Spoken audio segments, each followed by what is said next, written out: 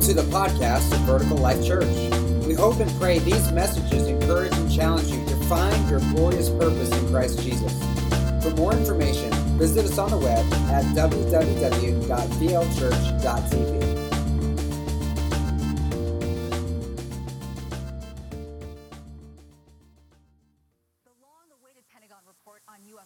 Has finally been released, and it echoes reporting from 60 Minutes that plenty of unidentified flying objects remain just that, unidentified and mysterious.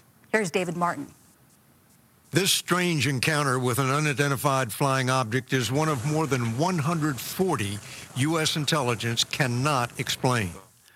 This one was witnessed by the crews of two Navy jet fighters off the coast of California. There was four of us in the airplanes, literally watching this thing for roughly about 5 minutes. And as they told 60 Minutes, recording it on a targeting camera. In 2004, off the coast of California, an F-18 Super Hornet training exercise was suddenly interrupted by a call over the radio that would come to define Commander David Fravor's career. You know, there's certain things in your life where you just remember in vivid detail what happened. And that's one of them, because it's honestly the strangest, most obscure thing I've ever seen flying. Fravor, the commanding officer of the Navy's Strike Fighter Squadron 41 and another F-18 scrambled to check out an unusual radar blip 80 miles off the coast. So as we're looking around, the backseater in the other airplane comes up and says, "Hey, Skipper, do you see?" And before he says it, I'm like, "Dude, do you see that?" As soon as we look down, we see the whitewater, and then we see this little white tic-tac. It's pointing north-south, and it's just going forward, back, left, right. It's just bouncing around? Yeah, like a ping pong ball. What was its shape? What was its... what did it look like it was made out of? Like a perfectly smooth white tic-tac. Or for people that need a bigger visualization, a giant propane tank. Fravor says the F-18s began circling, Fravor at 20,000 feet, and the so-called tic-tac only about 50 feet above the surface of the water. And I say, "Hey, I'm going to go check this thing out." And the other pilot stays and says, "Hey, I'm going to stay up high." And then it starts coming up at us. We call it two-circle fight, but it's coming up, I'm coming down. So it literally is aware we're there. There's no doubt, because it mirrored me. So here it is. I cut across, and I get to about half a mile of it, so I'm about halfway across the circle. As it gets in front of me, it just goes poof, and it's gone. And it's gone like that fast. What do you mean, poof, it's gone? I mean exactly that. Like, it's 1 minute it's there, and the next second, it's like magic trick. So I asked the other airplane, I said, "Hey, do you guys see that?" And they're like, "It's gone. It just disappeared." Once back on the carrier, Fravor's team told the next crew what had happened, and that crew took off ready to capture something on camera. And this is what they saw. I guess the biggest question is, what do you think it is? A report by this country's top intelligence officials acknowledges there have been 18 encounters in which so-called unexplained aerial phenomena demonstrate advanced technology U.S. experts cannot explain, which is what David Fravor has been saying ever since his encounter in 2004. I don't know who's building it, who's got the technology, who's got the brains, but there's something out there that was better than our airplane. The report by the Office of National Intelligence found no evidence they came from outer space, nor any evidence that these unidentified objects belong to a country like Russia or China, which has made some stunning technological breakthrough that rewrites the laws of physics. Are they a threat? According to the intelligence report, pilots have reported 11 near misses. David Martin, CBS News, The Pentagon. Well, can you join me in saying, what in the world?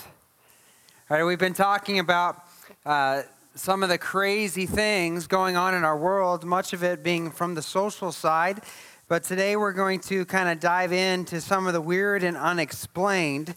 For those of you that might be new or joining us online, I'm Pastor Joey. We want to say welcome to you. Again, there's some things going on in our world that are puzzling. It's kind of chaotic depending on how often you watch the news or turn your television on. It seems like something else is falling apart or happening.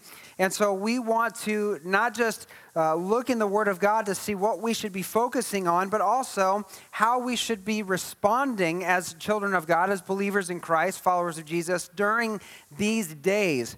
And so we are venturing out into the weird and unexplained in a subject you don't normally hear on a Sunday morning. When was the last time you heard a talk about UFOs on Sunday morning? Can I get a show of hands? No, never, right? Right. But what's happening in our world, it brings us to this juncture where we need to discuss what in the world is going on and what it really means for believers as we are entering some times in the history of the world and really how to overcome some of the deceptions that are ahead in the future days. Jesus, before he died and rose again, he talked to his disciples about what it would be like in the last days before his return. And we've looked at some of that, what he was teaching. But in Matthew chapter 24, verse 24, and both Jesus and Paul, in his writings in the book of Thessalonians, they both give us a warning of something that's coming on the earth in the last days before the return of Christ. In Matthew 24, Jesus says, "For false Christs and false prophets will arise and perform great signs and wonders so as to lead astray, if possible, even the elect."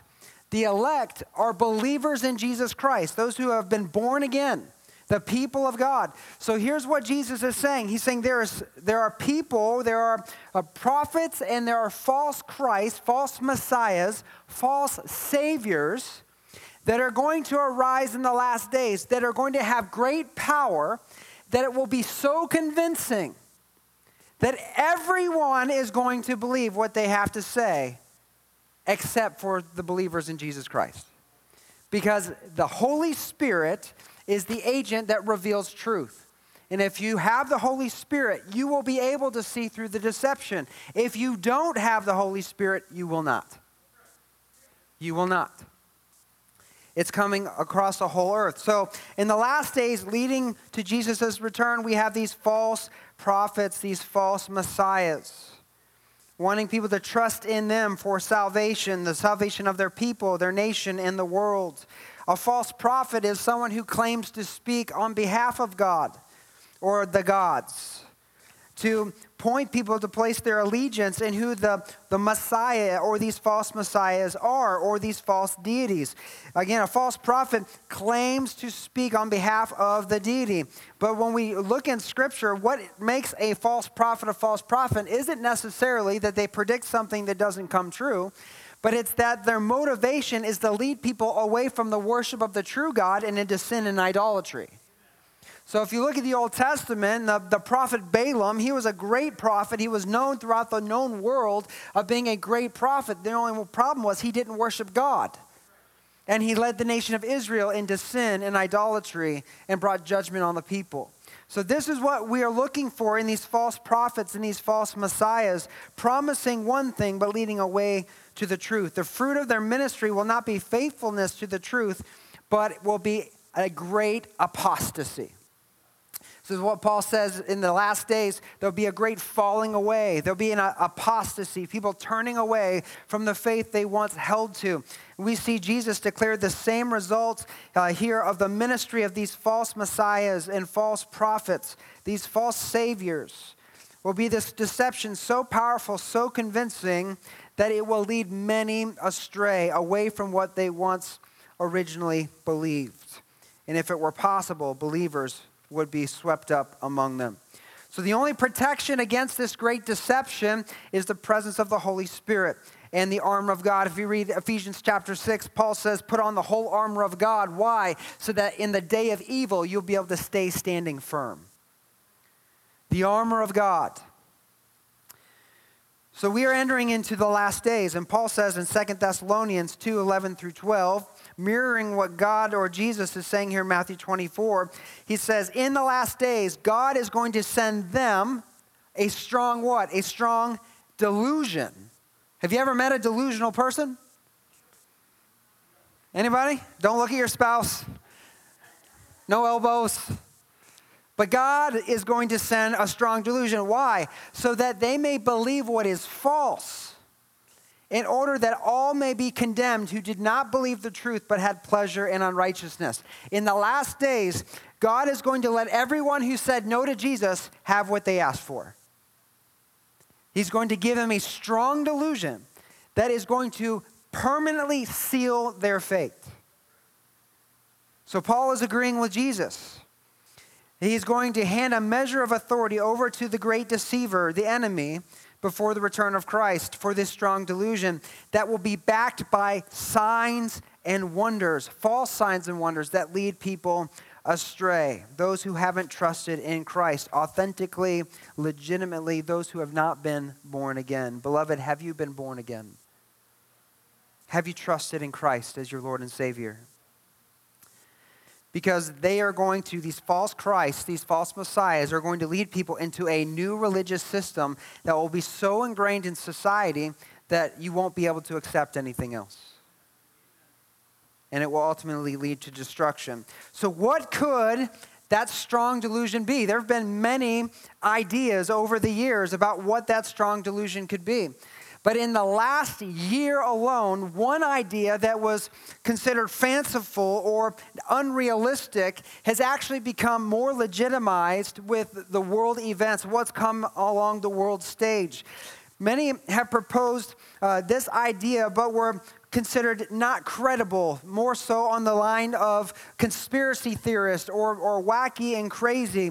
But this year, the Pentagon, the FBI, and the Intelligence Committee were forced in the COVID relief bill to release a briefing to the United States government on what they knew about UFOs. In the distant past, you think about the 40s and 50s, back when the Roswell, New Mexico, the big Roswell crash supposedly happened. The government, they released a report called the Condon Report. They also had a program called Project Blue Book that was supposed to investigate these unknown sightings, these UFOs, and these different instances. And what both of those reports released back then was that these things were natural phenomenon comprising mostly of swamp gas or weather balloons. You might have heard that. Kind of like what you see in the movies. You ever see the movie Men in Black? Right, the aliens do something weird, and the Men in Black roll up, and they got the flashy thing, and it wipes the memory out, and they're like, make up a story, like, no, that was just swamp gas over the horizon, and blah blah blah. And that was the typical response from the government. Oh, that's crazy, nothing to see here, folks. Move on. But this year, that all changed. This year, they didn't claim swamp gas or weather balloons. Over the last few decades, there have been multiple videos from naval and military forces, some of what you saw in the opening video, these institutions showing close call or near misses of UFOs that were leaked to the internet. There has been a growing fervor to know and understand what these things are, calling for official disclosure from the government about the UFO phenomenon, and it happened this year. They came forward with the COVID relief bill. They had their Intelligence Committee meeting, and they revealed what they had discovered through the years. Now, they had a classified meeting that had additional information, but they released a 9-page report to the public about what they knew.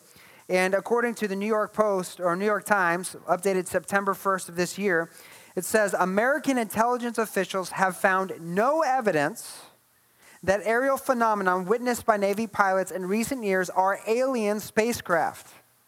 So there's no evidence that they're aliens. But here's the important part. But they still cannot explain the unusual movements that have mystified scientists and the military. So to many people's dissatisfaction, they didn't have evidence of extraterrestrial life, these beings from another planet, to confirm that aliens really do exist. But what the report did was actually a couple of things. Number one, it ruled out this was not a secret American government agency endeavor. This wasn't anything our government was doing. They also confirmed that it wasn't the Chinese or the Russians. It wasn't any other bad actor that we have conflict with. That could it have been? They're saying it might be, but they don't have any reasonable intelligence stating that it is any one of our enemies or any foreign actors. So, in other words, all they could tell us is what they know it's not. But they couldn't tell us what it actually is, other than it's real. This is the first time in history that they have confirmed the existence of unidentified flying objects as a real phenomenon that defy the laws of physics, but they cannot explain what it is. In an interview with James Corden in the Late Late Show on CBS, former President Barack Obama said, "What is true, and I'm actually being serious here, there is footage and records of objects in the skies, and we don't know exactly what they are." The government and different people in the government are coming forward now, not with the policy of denial, it's now a policy of confirmation. Why are they doing this? Well, for one, to enable other military personnel to reveal what they find if they have an encounter, to release information in the studies to help confirm. They now have made it more normal so scientists can begin actually exploring this without being vilified in culture. But the question is, why now? Why disclosure? Why are they trying to normalize this phenomenon so that when we see these things in the sky, we don't feel crazy when we see them? What are they trying to do? What do they really know? Or what are they trying to prepare the population for? See, for the believer in Jesus, the question I have to ask is not so much what's on the fanciful, but what does it mean for me?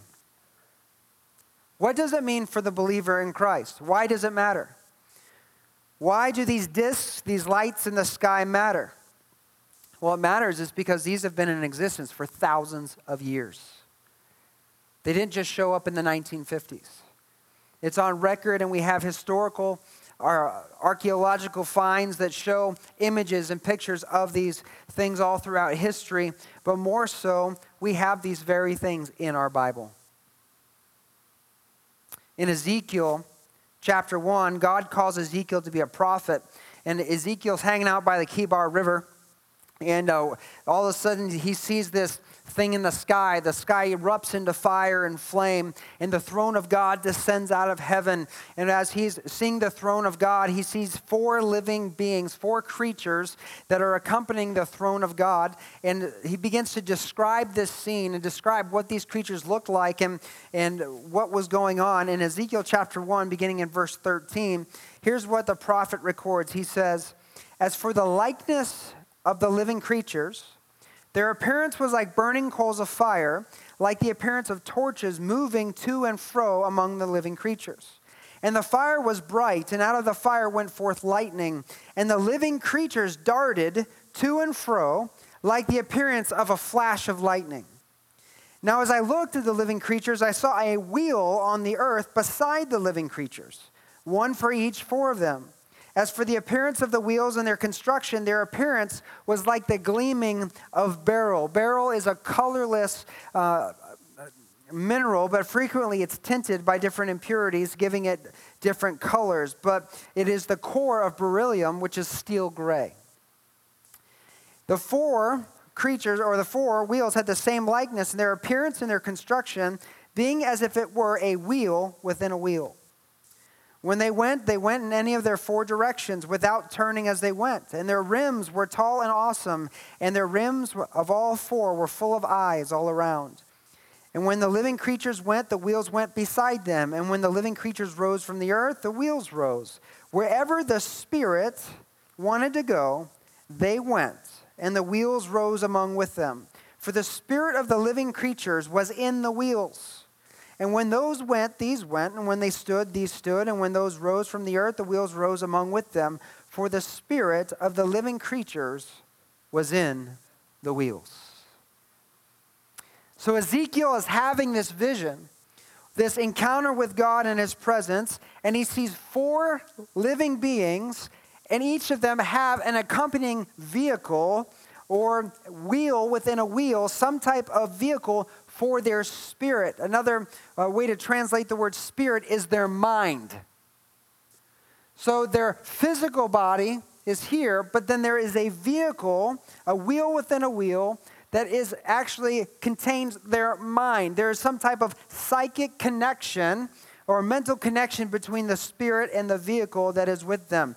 And they are moving about, darting to and fro at the speed of lightning.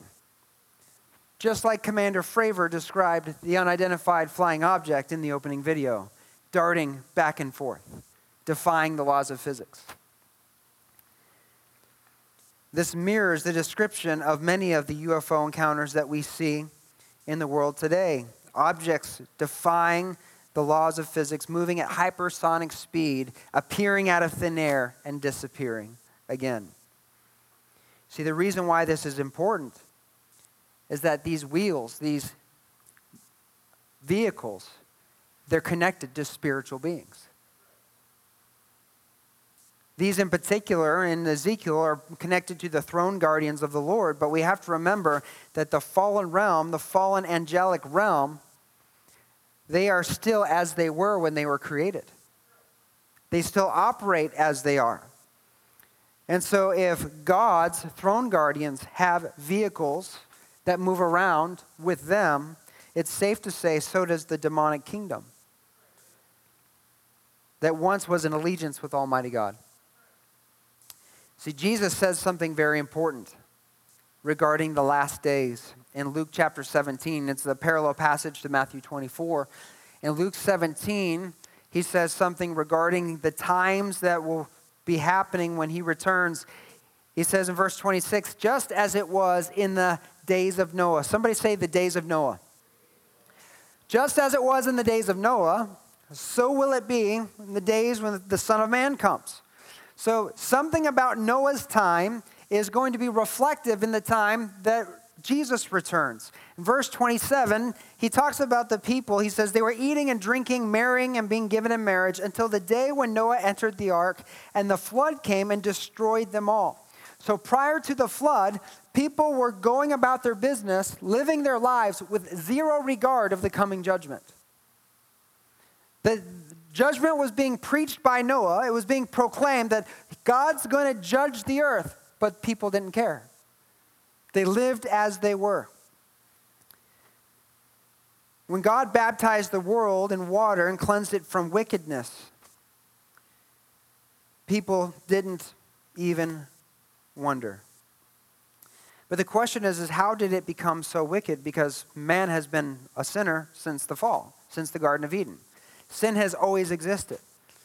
So if sin has always happened, why did God choose back in the days of Noah to flood the earth? What was the point? What was going on? What made them so wicked that God thought it necessary to cleanse the earth and begin again?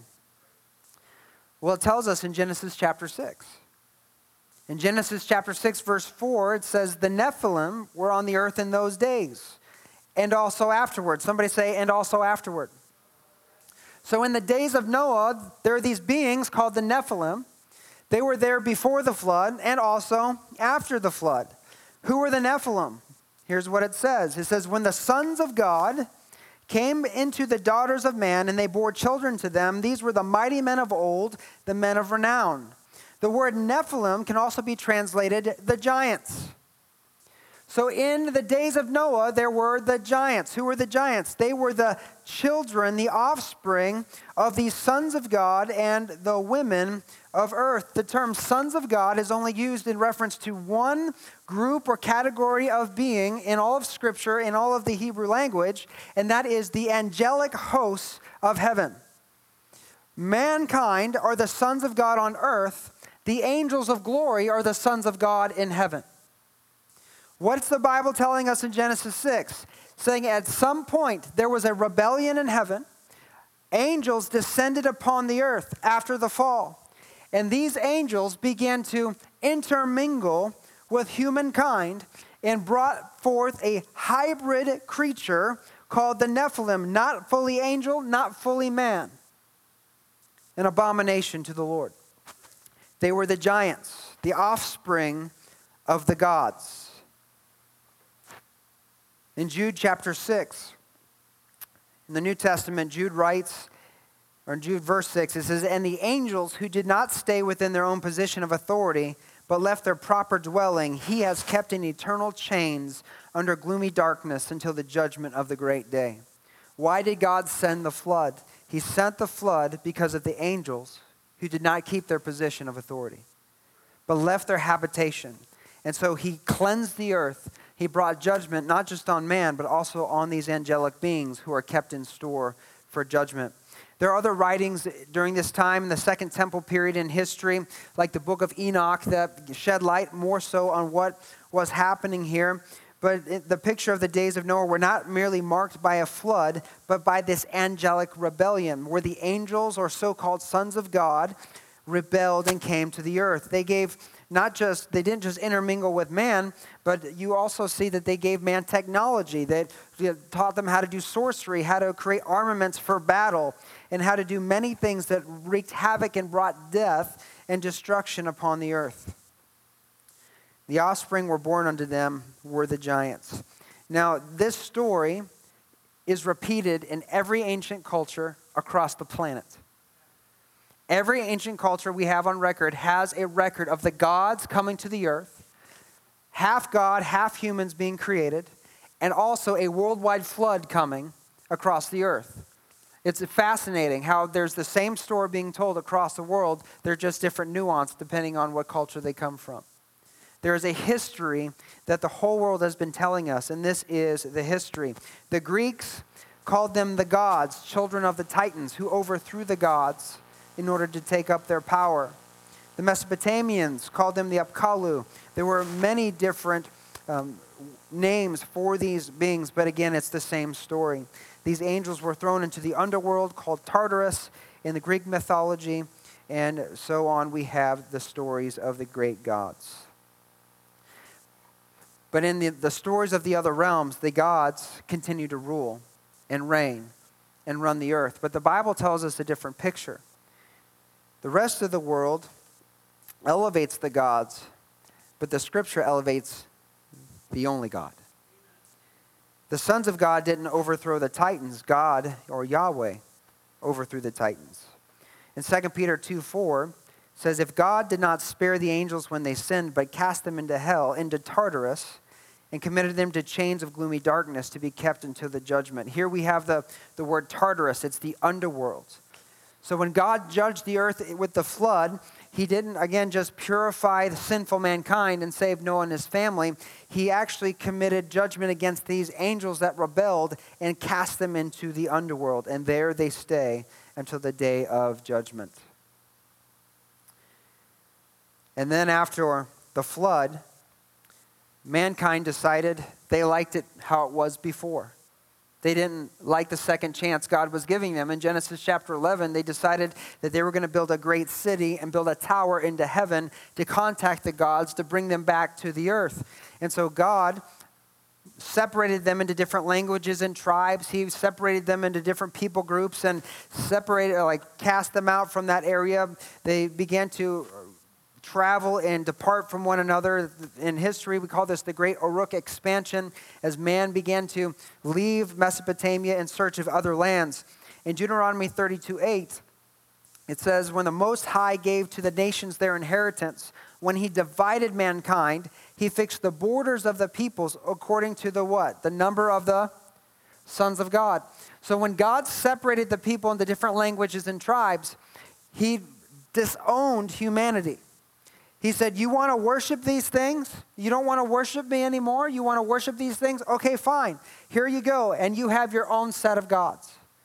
And so every nation, every people group, every tribe on the planet was assigned gods. But what happened? Just like it said in the days of Noah, the giants were there before the flood, and what? Also thereafter.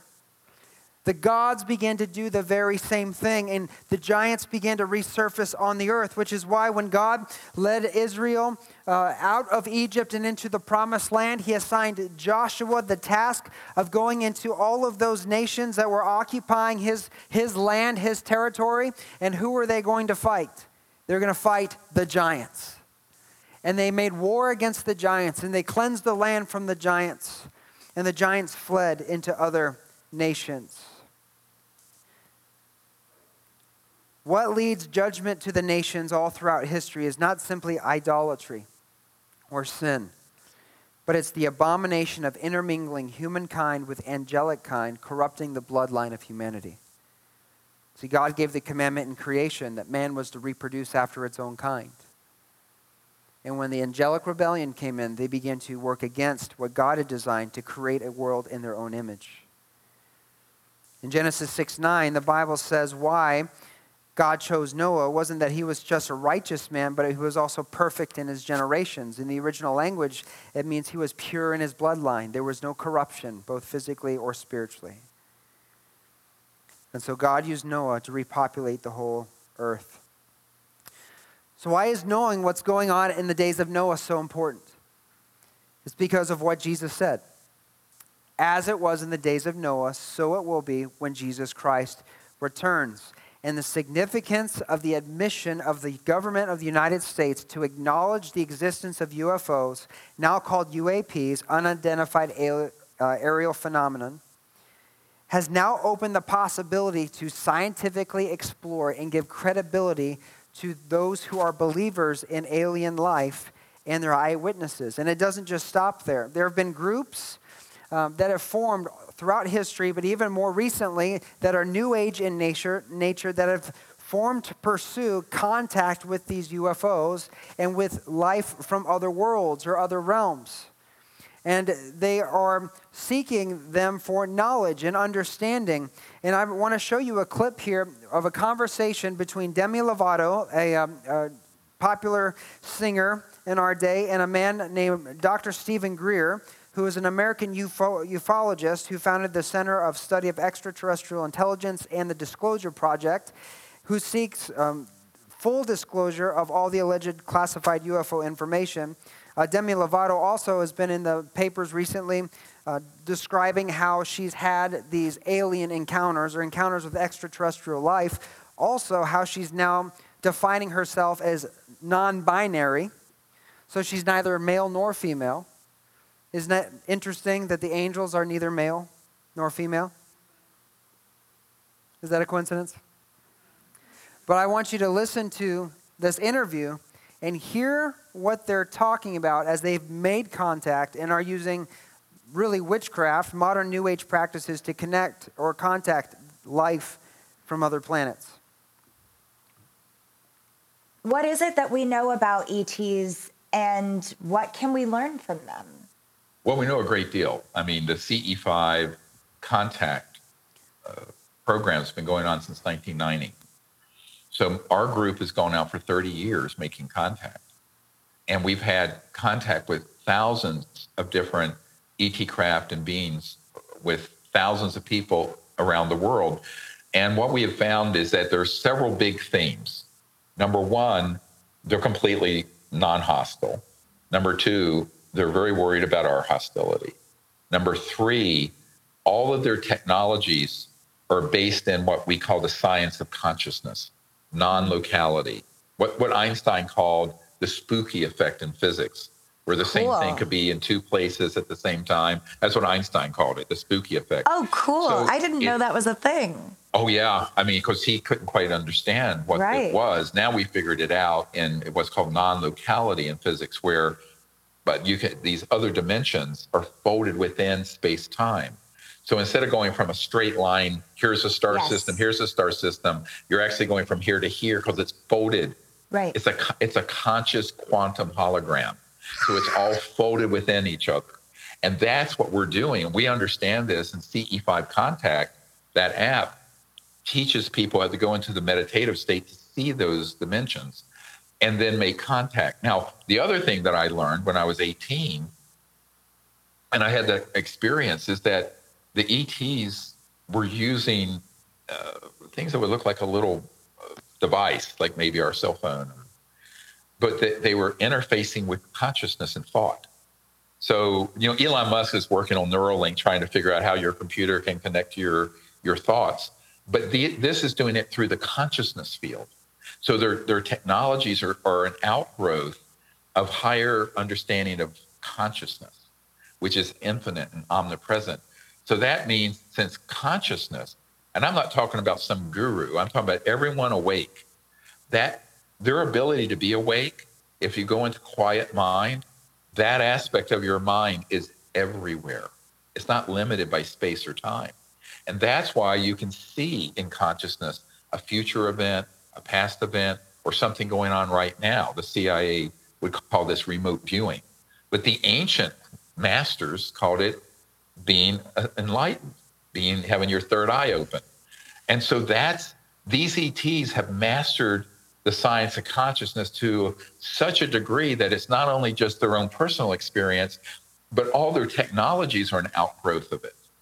I think it's really important for people to understand the solutions to these big justice, social justice, and environmental problems exist.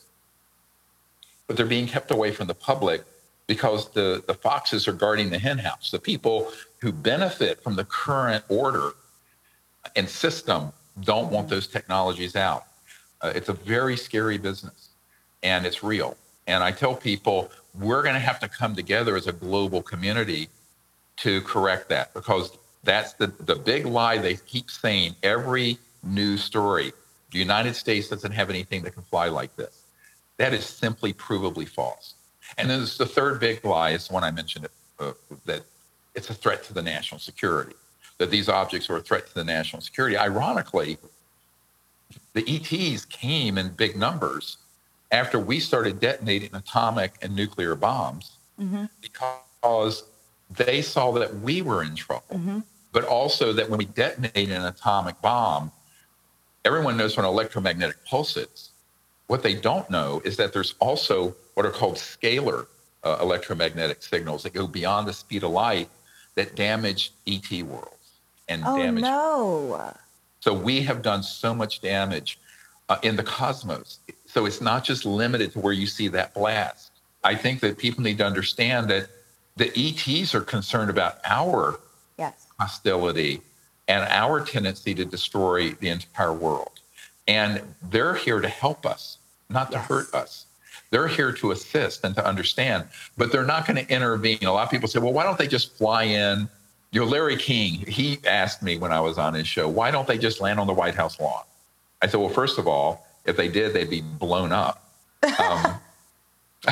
And secondly, they're expecting us, the children of the earth, to come together in peace, to make contact with them and fix these problems. Because if they were to come in and force a solution, it would be like us invading Afghanistan, forcing the warlords to become democratic. It doesn't work. That has to come from within the people. We, the people, have to do it. We, the people, have to end all these big problems. It isn't enough to say we're all one people. We have to say we're all one universal people, because now we're dealing with intelligent life forms that aren't even human. So, and how do we transcend this tendency we all have to break into fighting little groups and become one peacefully? I think the answer is not necessarily religious, but deeply spiritual. This understanding that we're all conscious beings, and that consciousness and that spirit is actually universal, that the light in your eyes and mine and the awareness we have is the same awareness an ET from the Andromeda Galaxy has.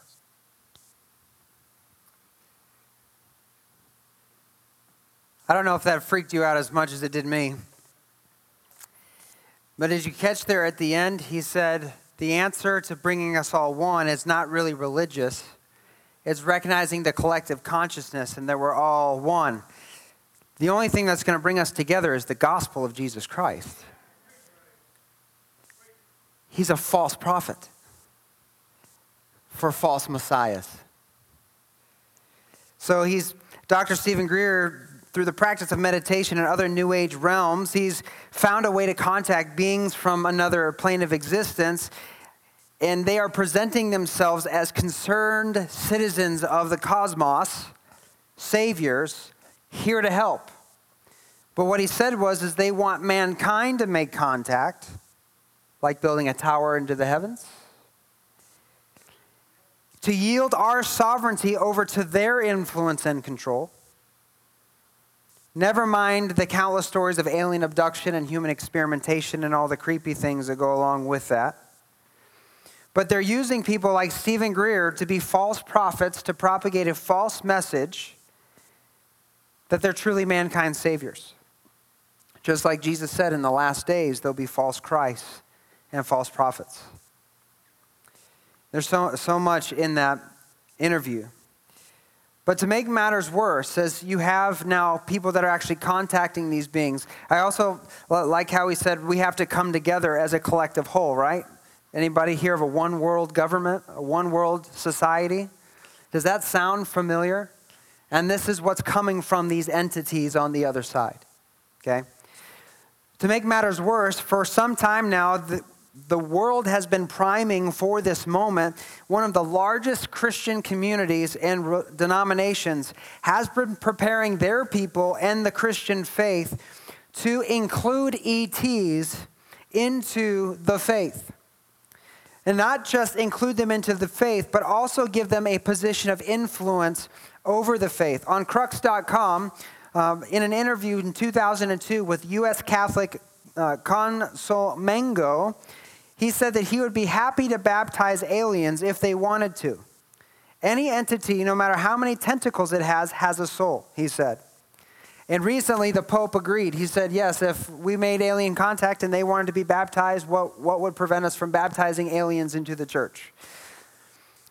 Christians do not have to renounce their faith in God just because of new unexpected information of a religious nature regarding extraterrestrial civilizations, said Giuseppe Tanzella-Nitti, a Vatican astronomer and theologian. He goes on and he says, once believers will have verified that these alien civilizations come from another planet, he said, they will have to conduct a rereading of the gospel in light of this new data. This man represents the Catholic Church. The Catholic Church has one of the largest efforts in space and discovery of astrological things. They have a radio telescope, one of the largest radio telescopes in the world, that actually can look on the infrared spectrum so they can see things that we can't see with the naked eye. That infrared telescope is actually called the Lucifer device. It's a great name. But they have a high vested interest in space, in finding other worlds. And here, these officials from the Catholic Church are saying, if we discover life on other planets, if we make contact, and they bring us information about the way the world and the universe really is, we're going to have to rethink what we've historically believed in light of this new information. In other words, we need to reinterpret the Word of God based on what these entities share with us. Does that not sound like the Garden of Eden?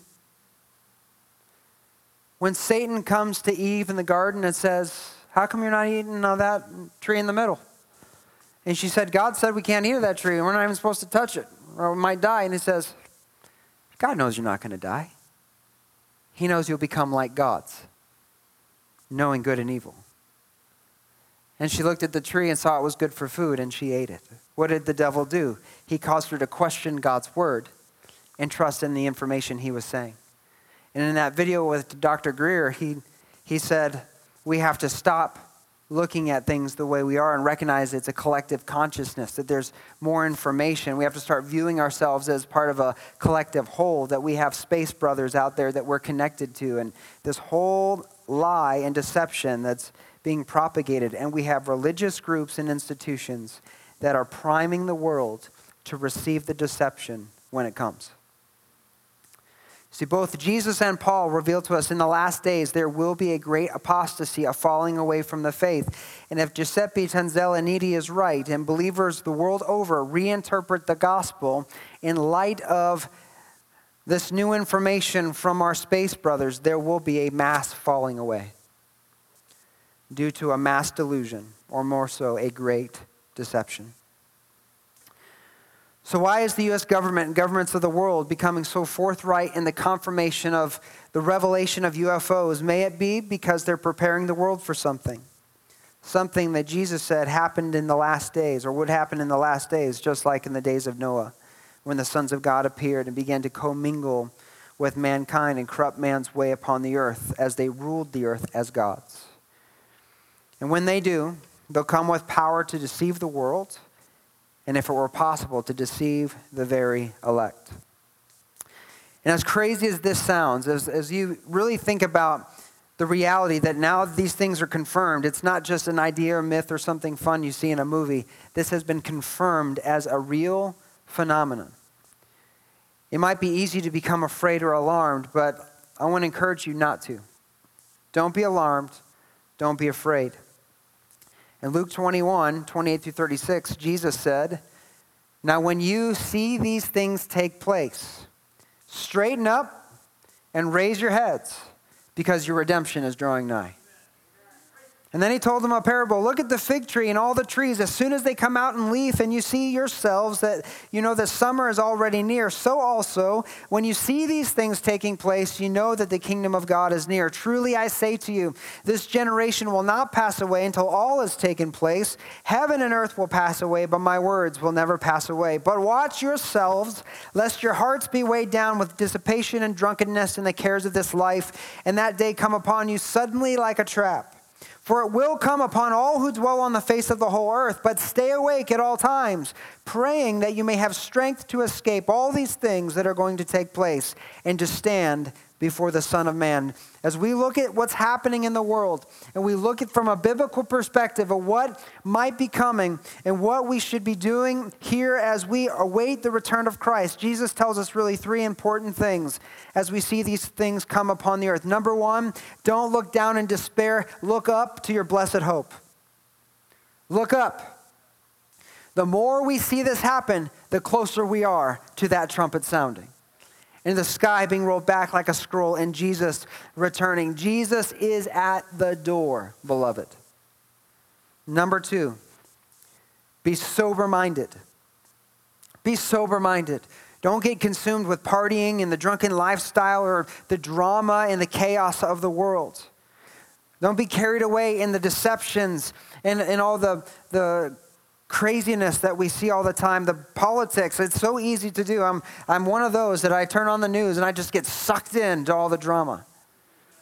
Sometimes you just got to turn that stuff off and get out of the drama and get into the Word of God. Be sober-minded. Think clearly. See your world as it is. Live and fulfill your assignment. Number three, he says, and pray. Paul tells us in 1 Thessalonians, pray without ceasing. Pray in the Spirit at all times in Ephesians chapter 6 and on every occasion. What are we to do in the last days as we're looking up, waiting for him to return and staying grounded so we're not swayed and turned aside? We pray, we focus on our connection to the Spirit of God and our relationship with God through Jesus Christ. We strengthen and build up each other, praying for each other, praying over each other, interceding for one another, so we can stand strong in difficult times. And then what's he say? He says, then you won't be ashamed when you appear before Christ. Why? Because you didn't fall away. You held on to your faith. You fulfilled your work. And the Lord can say, well done, good and faithful servant. You know, this is why we have a vision for this building that we want to build. We have a vision for a house of prayer. Not just so that people can come be prayed over, but we have a place that has prayer happening continually every day, all throughout the week, where people can come and get before the Lord and be filled with his presence. And that we can release his presence in this city to provide a place not just to be ministered to, but a place of intercession where we can call on God and the armies of heaven to act on behalf of the world. As we think about these things, as we're looking up, as we're trying to stay sober-minded and grounded, as we continue to seek in prayer, and we're going to begin praying together here in just a moment. We can actually have the prayer music go. We'll begin to close. The first question I have for you today, and really think about this. Do you have a relationship with Jesus Christ? Have you been born again? Has there been a time in your life where you acknowledged, yes, God, I'm a sinner. I see all the ways I've made mistakes. But you accepted the sacrifice of Christ as the payment for your sin. And you proclaimed him with your mouth, Jesus, you are my Lord and Savior. The Bible says in Romans 9 or 10, if you confess Jesus with your mouth and believe in your heart, God's raised him from the dead, you'll be saved. You'll be born again. The Spirit of God will come live in you. Have you had that moment of decision where you gave Jesus your heart and your life? Because now more than ever, that is the most important decision you could ever make. Do you have a relationship with Jesus? Do you hear his voice? Do you know the Lord? If the answer is yes to that question, then I would ask, how's your relationship with Jesus? Are you being caught up in the drama? Are you being pulled away? Are you distant? Is your spiritual life dry? Are you just going through the motions? Or is your heart on fire for the King of Kings? Number 3, are you ready to stand against the deception coming to the earth? Are you ready? Are you ready when the day comes to stand strong in the day of battle? How's your prayer life? How's your prayer life? Is it the quick shotgun prayers over meals? Or the quick shotgun prayers before bed? Or are you on your hands and knees before the Lord daily, communing with God, hearing his heart, learning his voice, learning what he wants for your life, letting him teach you through his word? Are you born again? Are you growing in Christ? And are you ready to stand? Let's bow our heads as we go into a time of prayer in this moment. We encourage our prayer team to come forward. Lord, I thank you for your word. I thank you, God, that you've given us a glimpse of these things before they happen. The Holy Spirit, I thank you, God, that you've been sent as a comforter, that Jesus has not left us comfortless, that we have the greatest comforter we could ever have, the Holy Spirit of God. That no matter where we are, what we're going through, we know you are always with us. You'll never leave us or forsake us, giving us strength in our moments of great weakness. Holy Spirit, I ask you to do what only you can do.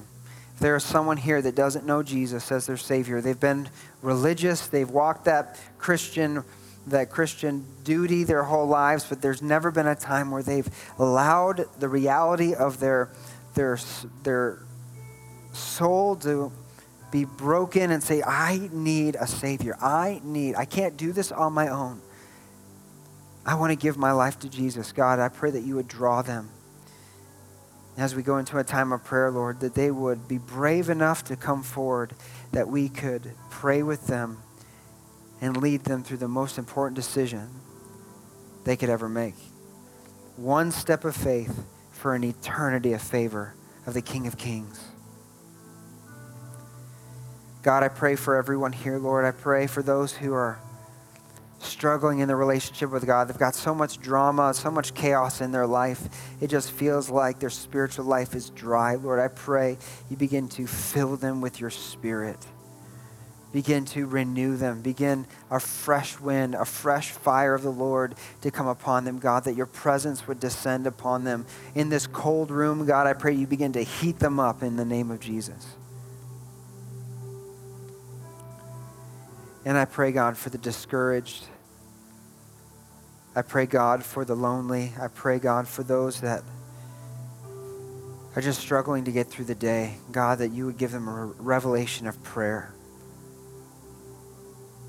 Teach them to tap in to the presence of God, to receive the comfort of the Lord. And we thank you, Lord, that in the days ahead, maybe years, maybe decades, but when the day comes, I thank you that your bride will stand strong against the deception. The church will remain pure.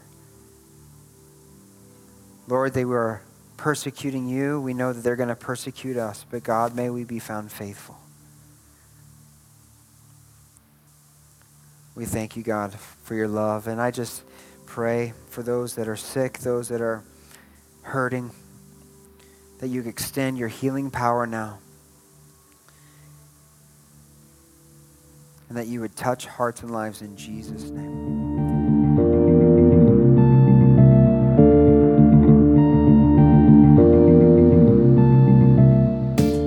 From all of us at Vertical Life Church, we want to say thank you for listening.